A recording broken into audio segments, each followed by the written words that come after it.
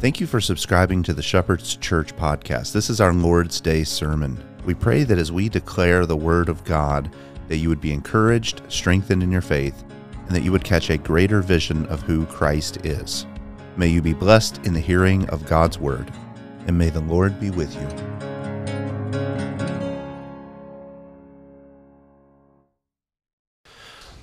One of the most influential conservative commentators in the 20th century was a man named Andrew Breitbart.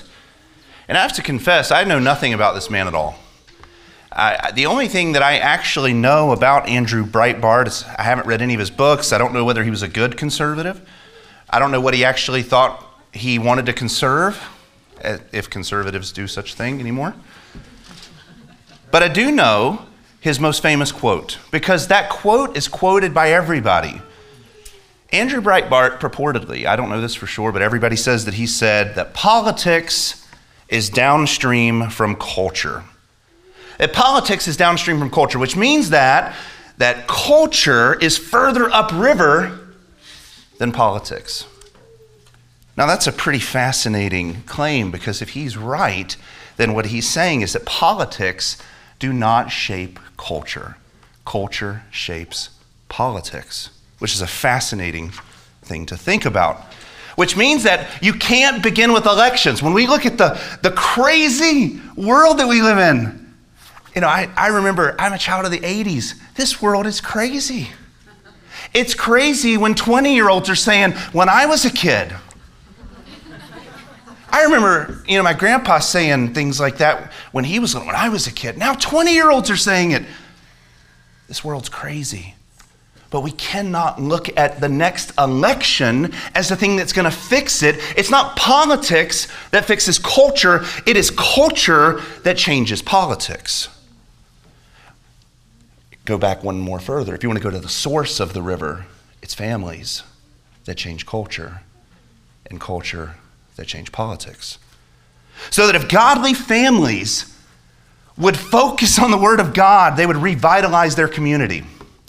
And if communities that once they're revitalized would work on their neighborhoods, and if neighborhoods then would band together and revitalize their towns, and if reformed towns that have gone through Reformation would get together and change counties, and if counties would change commonwealths, and if commonwealths would change countries, you'd have Reformation in a country. And you would have the political candidate that you want. We tend to think that this top-down approach is going to create godly culture. If we can just get the right guy in office, then everything will be better. How many cycles of elections do we need to go through to realize that that's not true?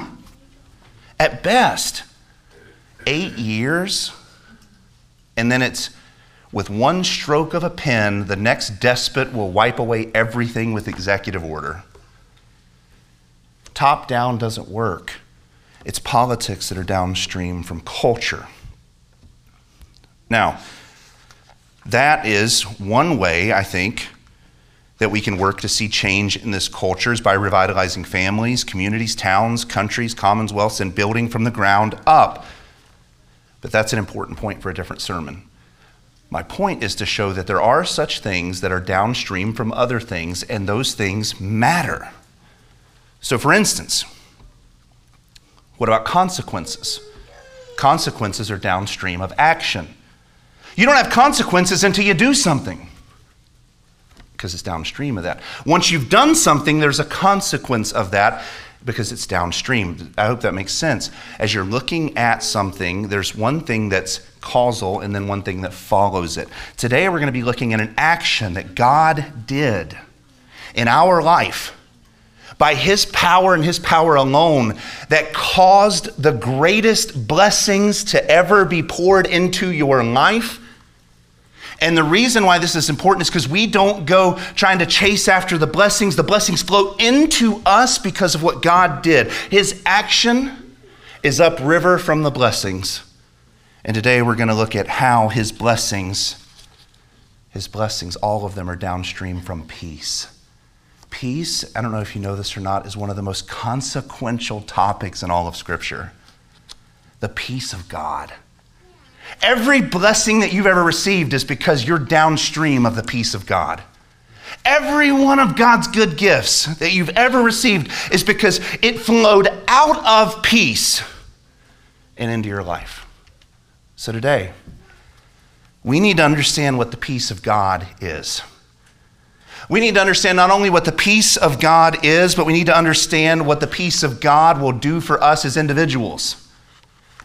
And we also need to understand what the peace of God will do for us as a church. Now, I started writing this sermon as verses 27 through the end of John chapter 14. Today, we're going to do half a verse because peace is that important. So if you will, turn with me to John 14:27a, as that's all we're going to cover this morning. John 14, half of verse 27.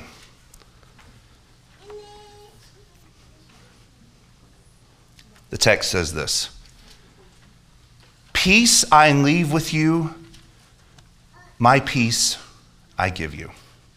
Let's pray. Lord Jesus, one of the most all-encompassing, glorious promises, the most astounding blessings that you ever declared to your people is right here in 27. That you will give us peace. Lord, I pray today that we would understand why that's so shocking, why that's so amazing. And Lord, I pray that we would understand exactly what that means to have peace with God for us as individuals, but also, Lord, for us as a church.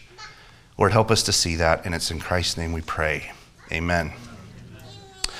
Now, we need to know what peace is, because when we learn words in English, it's not always the same as what that word means in Hebrew. Sometimes there's overlap, but sometimes there's a richness to one language and a concept that it's trying to communicate that doesn't show up in another language. And peace, shalom, in the Hebrew, is certainly one of those concepts. There is a depth and a beauty to the word shalom that English does not convey, that I think we have to understand if we're going to understand one of the central tenets of our faith, that we have peace with God. The Hebrew word for peace, of course, is shalom, and it's distinguished from its English counterparts because peace does not just mean, in Hebrew, the cessation of war. When a country has peace, it's not fighting. When a country has peace, maybe it's written a peace treaty. When a hippie has peace, he goes, "Hey, man." Pastor Derek's rolling his eyes at me already. The Hebrew word is so much deeper than the cessation of conflict. That's the secondary meaning of the term. The primary meaning of the term is wholeness, completeness, order, unity, integration, where every single part is working together in harmony. Harmony and integrity are two synonyms that I think are much better for shalom than the word peace. For instance, I buy my son a 10,000-piece Lego set, and he comes home. What's the first thing that my budding engineer does? He dumps it all over the floor so that there is no peace. There's lots of pieces, but there is no peace. We come in and we look and we're like, "Graham, this is a mess." And with a glimmer in his eye, he says, "Just wait." And he gets his little instructions out and he follows them and he builds according to the plan. And he puts one piece together, another piece together, and then it starts to take shape. What Graham is doing is he's bringing shalom to the pieces. He's bringing order and unity. He's bringing coherence and integrity to the block so that when he's finished, that completed thing that he's made has shalom in the Hebrew sense of the term.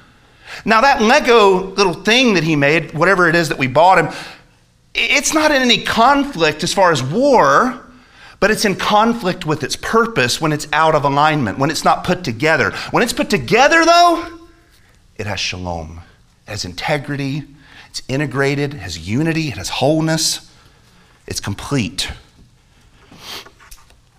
That it gets really close to the idea of what shalom actually means.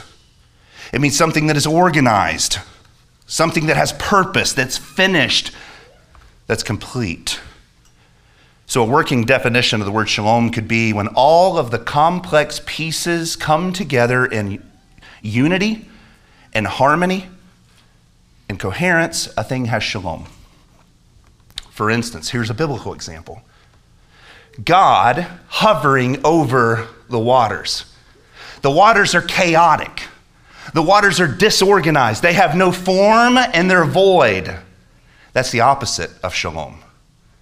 That's disintegration. That's disunity. That's a lack of coherence. What does God do? One day after another, day one, day two, day three, he takes the chaos and he subdues it. He takes the chaos and he orders it. He takes the pieces of matter and he puts them together one by one until it creates something with beauty and coherence. So that when God rests on the seventh day, God has shalom. Creation has shalom. It has integrity, unity, harmony, coherence. Here's a couple other examples. This one is fascinating because you've heard this story differently than I'm getting ready to tell you. Joseph. You remember Joseph? Old Testament Joseph. His brothers sell him into slavery.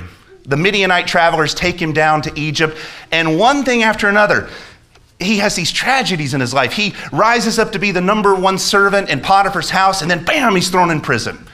Then he becomes the most trustworthy prisoner there, and then they forget about him and they leave him for dead.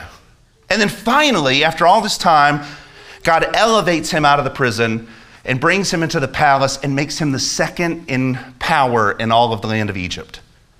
And then we have this conversation. When Joseph's brothers come and Joseph is pretending to be someone that he's not, they don't recognize him, and look at the conversation that they have. Then Joseph asked them, it's Genesis 43, 27 and 28. Then he asked them about their welfare and said, "Is your old father well, of whom you spoke? Is he still alive?" And they said, "Your servant, our father, is well. He is still alive." And they bowed down to him in homage. Now, if I were going to translate this verse according to the actual words that are there and give you a Hebrew glimpse of what it is, here's what it says. Then Joseph asked them about their shalom. And then he said, "Is your father having shalom, of whom you spoke? Is he alive?" And they said, "Your servant, our father, is having shalom, and he is still alive." And they bowed down in homage to him. Joseph is asking them an astonishing question. He's saying, is your life put together? Are you missing any pieces? Is there something about you that's disintegrated? And guess what? It was. The brothers had 12 brothers, and now there's only 11. Joseph is the missing piece. He's asking them, is your life fractured in any way? Tell me about it. And they're like, no, everything's good, Joseph. He's like, oh, really? I don't think so. How's your father? Is your father having shalom? Yeah, he's great. He lost his blessed son. The brothers don't have shalom. The father doesn't have shalom. Joseph is asking them a very pointed question. Is your life broken in any way? And then they very ignorantly say, no, we're all good here. It's the same thing we do today. When the missing piece that would have integrated their family was standing right in front of them. Joseph is pointing to the fact that a life cannot have shalom if there's a piece missing to it. Their family can't have shalom because he's not there. Their father cannot have shalom because he lost his son. So why does Joseph do what he does when he reveals himself to them and he brings them all to Egypt to live with him in peace and harmony? He's bringing them shalom, which is a picture of the gospel that we will look at in just a moment. Shalom is when a family is restored in reconciliation. It's when it was broken, but now it's fixed. That's shalom. It's not just peace. Lots of families can have peace because there's the absence of conflict, but are they whole? Are they well? It's a very different thought. A man named Eliphaz, who was Job's friend, and if you've read the book of Job, he was no friend indeed. He said this about shalom. You will know that your tent is secure, For you will visit your abode and you will fear no loss. The word secure there is shalom. You will know that your tent has shalom. For you will visit your abode and you will fear no loss. He's saying when your tent has integrity and there's no rips in your tent and there's no holes in your tent, the sheep can't get out. Do you see what he's saying about shalom? Shalom is where there's nothing ripped, nothing broken, nothing missing. Integrity. It's not just peace. A brick wall in Hebrew is said to have shalom if there's no holes in it. And if there are holes in it, then it has no shalom. It needs to be fixed and mended. In the same way, a life that has brokenness does not have shalom, does not have peace. And as we look at what the scripture actually says about this, we realize that no life, no person, when we get past Genesis 3, has gotten where they've gotten without some measure of brokenness. All of us are broken in some way or another, which means that we have no peace. We are born without peace. God created the world to have this integrity and this harmony and this unity, and sin is anti-peace.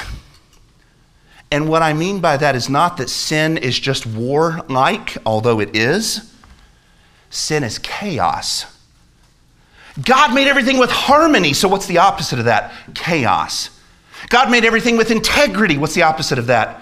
Disunity. God made everything fixed. Now it's broken. And what's interesting to me is the very first work that God does is he binds the chaos and shapes the chaos. And then what does sin do? When we sinned, we unleash the chaos back on his creation so that now the skies, the land, the waters are all crying out in pain because of the sin that we unleashed upon it. Earthquakes, tidal waves, thunderstorms, droughts, famines, all of it. Our lives, look at our disintegration that we have in our thinking, in our feelings, in our hearts, in our wills. Every single thing now outside of Genesis 3 is broken. Our bodies break apart. There better be somebody here who says amen. Our mind has become fractured, our heart shattered in 1,000 different directions, our soul fragmented into all different kinds of idolatry, our will cracked and chipped in all kinds of sins, marriages severed, families splintered, nations crumbling. Brokenness is a disease of the fall that attacks the fundamental integrity of God's good design. After the fall, there is no peace. It's just brokenness. Now, there's seasons in the Old Testament without war, which means that peace is much bigger than just war. There's seasons where the Israelites had a lot of things going good for them. You think about David. David had this wonderful kingdom where he reunified the 12 tribes of Israel. And then what does David do? He unleashes chaos on his court with the sin of Bathsheba. It rips his entire family apart. You look at Solomon, the height of the Jewish experiment. You go through all the pages of the Old Testament. The best years of Israel was under the reign of Solomon, when everybody from all over the world was coming to celebrate the grandeur of this empire. And then what does he do by the end of his life? He's bowing down to every idol. He has 700 wives, 300 or something concubines. He is bowing down to different idols. He is unleashing chaos upon his empire so that his son, within the first 3 days of his reign, the whole thing falls apart into disunity and disintegration. The Lord made us to have shalom, unity, harmony, peace. And after sin, everything broke apart. It's like $1 million Ming vase. I actually looked this up. $42 million was the highest one that got sold. And it can be shattered by a $2 hammer. That's what sin has done. We were made precious with great order and unity, and yet sin, so cheap and so trifle a thing, has shattered us into a million pieces so that we cannot heal ourselves from our own brokenness. And we cannot know the God of peace with perfect shalom, perfect integrity, perfect unity. We can't know him by our own strength and by our own will because we're irreparably broken. We're kind of like the spiritual Humpty Dumpty. We had a great fall. And all the king's horses and all the king's men, they can't put you and I back together again. That brings us to today's text. Because nobody in their own strength can put themselves back together. I could tell you, I could stand up here and say, just try harder. Just go out from here and pick yourself up by your bootstraps. Just try. Quit being so lazy. That will work, right? How hard have we tried before and failed and failed and failed because we're broken and we can't fix the disease. It goes too deep. So if that were the end of the Bible, if that were it, you're broken, I'm broken, we can't fix ourselves, that would be the most unhopeful message that has ever been given. And at just the right time, after thousands of years of human beings trying to fix themselves, the true and perfect man, the God-man, came. And he said, I will give you shalom. I will give you unity and harmony. All the broken pieces I'll put back together again. That's what John 14 is attesting. Let's look at the text again. Peace, shalom, I leave you. My peace I give to you. Not as the world gives do I give to you. He's not given to us like the world gives. I remember as a kid on the playground, somebody broke a bottle in the sand and I didn't see it, and I was crawling on the ground and my leg was getting cut open by the glass. And I was like, what is going on? My leg feels moist. And then I look down and there's this glass. That's the very best that you and I can do in our sin, is drag ourselves through the broken pieces of our life and do nothing but rip ourselves further apart. And yet Christ comes and offers true peace.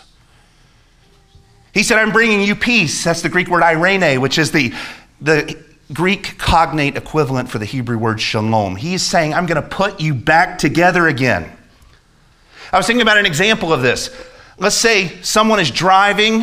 There's a car at the elementary school not far from here that's sitting out there. Have you ever seen these? They sit out there and it's sort of a warning on why not to speed, why not to drive drunk. This car is mutilated. There's no way that this car could ever drive again. Let's say that a good mechanic came along and towed that car away. And then he decided to replace the engine because it was broken. Put a new transmission, a new drivetrain. He decided to put a new bumper and fender and quarter panel. And then piece by piece by piece by piece, he puts that car back together again, better than it was originally, so that it now functions according to its purpose. You could look at the car and say, hey, cheer up, car. Start driving, start up. And the car would be as lifeless and as dead as you could imagine. But under the hand of a wise mechanic, it can be brought back to life. In the same way, God has taken you in your total brokenness. You were totaled. In your sin, you crashed. You were totaled. And he put you back together again, piece by piece by piece, so that now, at the sound of his voice, you come alive. He is the author of peace who has brought you peace, and he's brought you peace out of many things. He's promised to heal you of your brokenness. How many stories have we heard of people who are stuck and trapped in addictions that God healed, that Christ healed? Addictions to sex and pornography, addictions to substances and alcohol, addictions to all kinds of things like control. We don't like to talk about that addiction, but we're addicted to that one. Man, God healed. Anxiety and depression. I've struggled with anxiety and depression. And what I found, this is not pharmaceutical advice for you. You can work that out for yourself. With an open Bible and a commitment to prayer, the Lord heals my heart when it is sick. Broken marriages, he's put back together. Broken minds, hearts, wills, and souls, he remedies. But the greatest thing that Christ has remedied, the biggest, that could not have a superficial fix. It's not like Jesus came up to us and fixed us with bubble gum and Elmer's glue. He let our brokenness shatter him. He let our brokenness fracture him, pierce him, nail him to the cross. He shows how deep the brokenness actually went in the fact that he was ripped apart for our idolatry on the cross. He got wrath from God when you and I got grace. He got the chaos poured out on top of him when we got God's peace. That is the greatest brokenness that he healed in us, is our disunity with God. And when we talk about what the peace of God has done for us, we have to begin with salvation.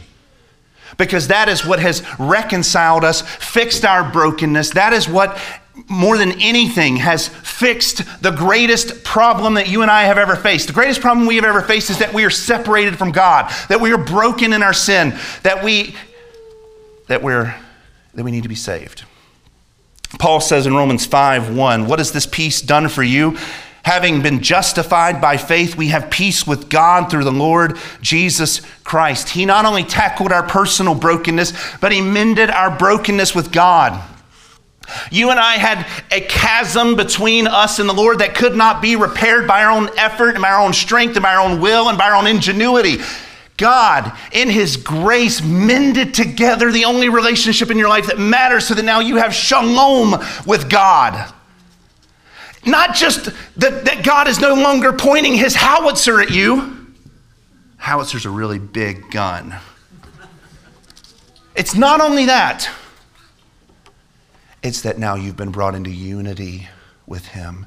You've been brought into harmony with him. Your soul has been brought into alignment with him. Do you see why knowing what the words mean matters so much? If salvation is just God is no longer at war with you, there's a lot that is still left unsaid. There's a lot of people I'm not at war with that I don't like. There's a lot of people that I'm not actively fighting who really get on my nerves. That's not how God feels about us. It's not that the war has stopped. It's not that the bow of his wrath is now no longer pulled. It's that you've been brought in unity with him, in union with Christ, so that now he loves you the same way that he loves Jesus. He's brought peace between you and him. Not the kind of dull peace where you look at each other and you're like, at a family reunion, you're like, oh, I have to see this person again this year. It's joyful. It's beautiful. It's authentic. It's real. God loves you in the same ferocious affection that he loves Christ, because you've been united to Christ. You are in Christ, therefore he loves you. That peace that you have with God is not superficial. It goes down to the depths of your bones, to your cellular level. He loves you.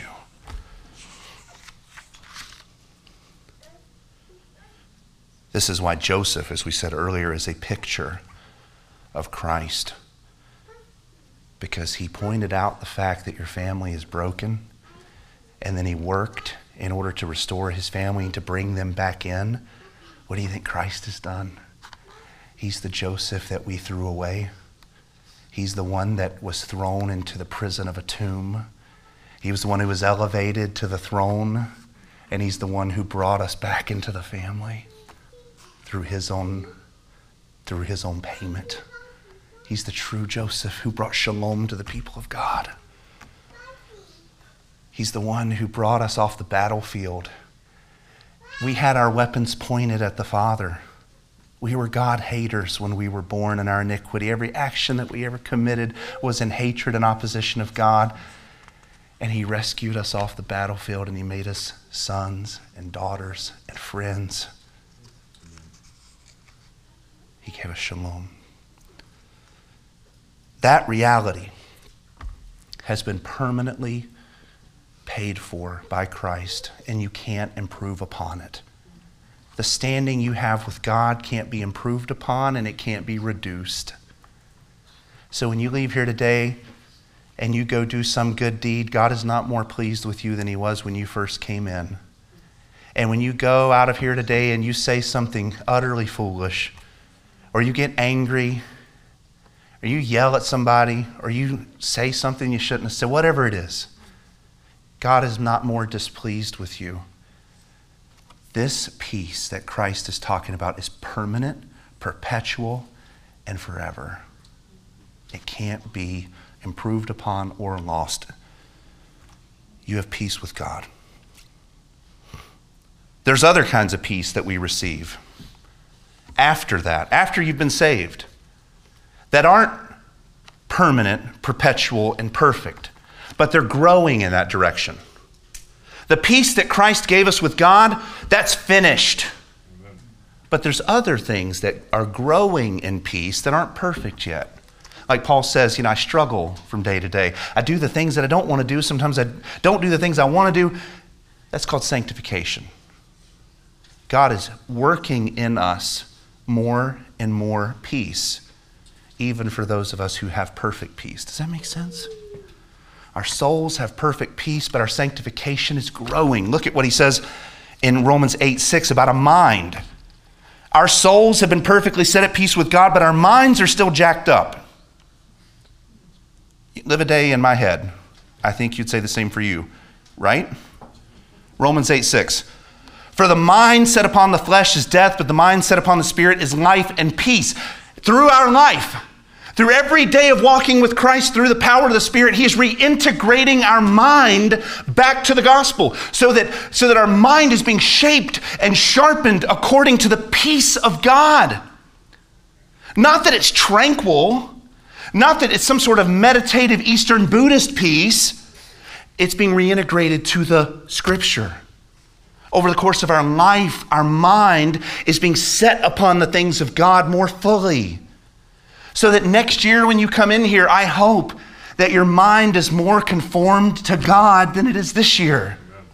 And over the next decade, that you're thinking the thoughts of God more fiercely, more ardently, more passionately than you are today.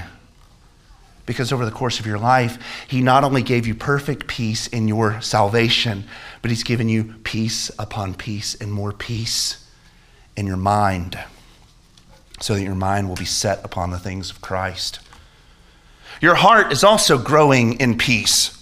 Philippians 4:7, and the peace of God, which surpasses all comprehension, will guard your hearts and your minds in Christ Jesus.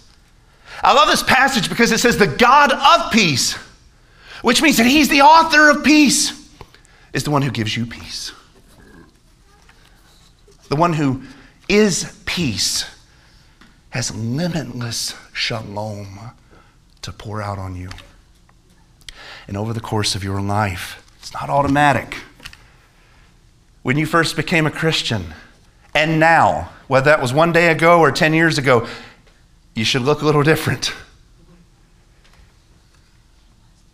But over the course of time, he is giving us peace that regenerates our hearts and our minds so that our hearts no longer are bothered by the same things that they used to be bothered by, so that the sins that we once struggled with now are being laid down at the foot of the cross, so that our walk looks different, our anxieties look different, so that this heart of ours that used to be like a little leaf shaking in the wind now is becoming this mighty thing that's much more difficult to budge. And as our mind and as our heart are being conformed to the peace of God, it changes our outlook. Romans 15:13. Now may the God of hope fill you with all joy and peace. All joy and all peace in believing, so that you will abound in hope by the power of the Holy Spirit of God. He's saying that As a Christian, there's two realities for you. You have all peace when it comes to your relationship with God and your soul, and yet in your life and in your actions and in your walk, you don't have all peace. But may the God who is all peace continue to give you all peace so that you will abound in hope, so that you will grow in hope. One of the things, this is a little bit off topic, but it's tangential. One of the great things I think the church has got to work on these days is hope. How discouraged are we? How much in despair are we? How beaten down are we? How frustrated are we? And yet, as the peace of God that surpasses all understanding comes into our hearts in full, where's the abounding of hope, dear brother and sister? Why are we not singing with great joy that we're here today, that he lives, and that when we walk out into the world and we see their madness, why did we let it affect us like we do? Why do we let it poison our hope? If he's given us all peace, he's united us and knit us to Christ. So there's no more division, there's no more dividing line. We are in him. Why is our joy so easily taken? Why is our hope so easily stolen away from us? This is my prayer for me, that I would abound in hope. This is my prayer for you, that as the peace of God becomes fuller and fuller and fuller in your life, that you would abound in hope. There's no doom and gloomers and negative Nancys in the kingdom. Let us be a joyful, excited, happy people because we serve a joyful, happy God. No matter what happens to us, we can abound in hope. One of my favorite books, I was telling my sister Wanda about it earlier, is The Rare Jewel of Christian Contentment. Other than the Bible, I think it's the best book ever written. The reason why that book is so good is because it tells you plainly. I'm going to summarize the first 100 pages for you in my own way. If everything that could possibly happen to you does, if every negative event that you ever dreamed of becomes your reality, if everyone turns on you and if everyone hates you and if you're abandoned by everyone that you love, then you have it better than you deserved because you deserved hell. And for a fleeting moment, Christ has given you a little suffering to polish you and to perfect you. So be joyful. The only hell that you will ever face is the life that you live today. And you will be with Christ forever. The world can only experience heaven here on earth. We can only experience hell on earth. Do not let your joy fade because of temporary circumstances. You have 80 years for the young ones. For the rest of us, we have something less than that. Do not let your joy fade because of circumstances, because you have been given the peace of God. And you know, this is number 4, that you will be preserved by that peace. 1 Thessalonians 5:23-24. Now may the God of peace himself sanctify you entirely. And may your spirit and your soul and your body be preserved complete without blame at the coming of our Lord Jesus Christ. The God who is peace is preserving you. If you're his, he will not drop you, leave you, forsake you, abandon you, or let you slip through any crack. Because of Jesus, he will hold you in the palm of his hand. He will not lose you, and you will be his, preserved until the day of the Lord. And these truths also apply corporately. His peace affects us as a church. 2 Corinthians 13:11. Finally, brethren, rejoice, be made complete, be comforted, be like-minded, live in peace, and the God of love and peace will be with you. Paul is promising through the Holy Spirit that not only will our minds and our hearts and our outlooks and our perseverance and our preparation all be made through this peace that God has given us, through this harmony that he has brought in us, also going to affect the local church so that the church will be whole, so that the church will live in peace. How many churches have we been to or we seen? I pray to God that it doesn't happen here, that there is no peace, but it's chaos disunity, and brokenness. May the God who is peace bless this congregation with peace. May the God who is peace bless the relationships of this church so that we have unity and harmony and love for one another, and that we would forgive one another, and that we would care for one another, and that we would serve one another, and that we would bend over backwards for one another, and that we would demonstrate the love of Christ who gave everything for us and giving everything for one another. This God who united us to Christ in his great love has called us to be united one to another in love. God will bring his peace to us by giving us himself. Did you see that? This is not a try harder. It says, be made complete, be comforted, be like-minded, live in peace. Why? Because the God of love and peace will be with you. One of the evidences that God is with you is that your life has peace, that your life has shalom, that has unity, that has harmony. And one of the evidences that God is withdrawn from you is that your life has disunity and chaos. Look at culture. Look at the world. Romans 1 says it. He has abandoned them to their own devices. And look at the chaos that is going on in society today. Again, one of the great evidences that the God of peace is with you is that you will have peace. You will have shalom. He will transform you to have unity. It says that also this congregation, all congregations who call upon the name of Christ, will declare a gospel of peace. Therefore, take up the full armor of God so that you will be able to resist in the evil day, and having done everything to stand, stand firm. Having girded your loins with truth, and having put on the breastplate of righteousness, and having shod your feet with the preparation of the gospel of peace. Jesus, when he in John 14 said, peace I leave you, my peace I give to you, he was promising that you would have peace with God, that you would have peace in your minds and in your hearts and in your wills and in your preparation in your congregations, and that you would declare a gospel that would bring peace back to the planet. Not just a world that's at war with God, a world that has chaos and disunity and is broken, that this gospel will bring unity back to the world. And this is another pet peeve of mine. The church, not just individuals, the church has been so consumed with defeatism for the last 50 years that we've forgotten that the gospel is supposed to bring peace back to the world. His government will have no end. His peace will have no end. That's Isaiah 9. This gospel is going to mend what is broken. Everything that was broken in the fall will find healing in Christ. Why are we saying things like we lose down here? Which is what John MacArthur recently said. I like John MacArthur. But he said the church loses down here. No, we don't.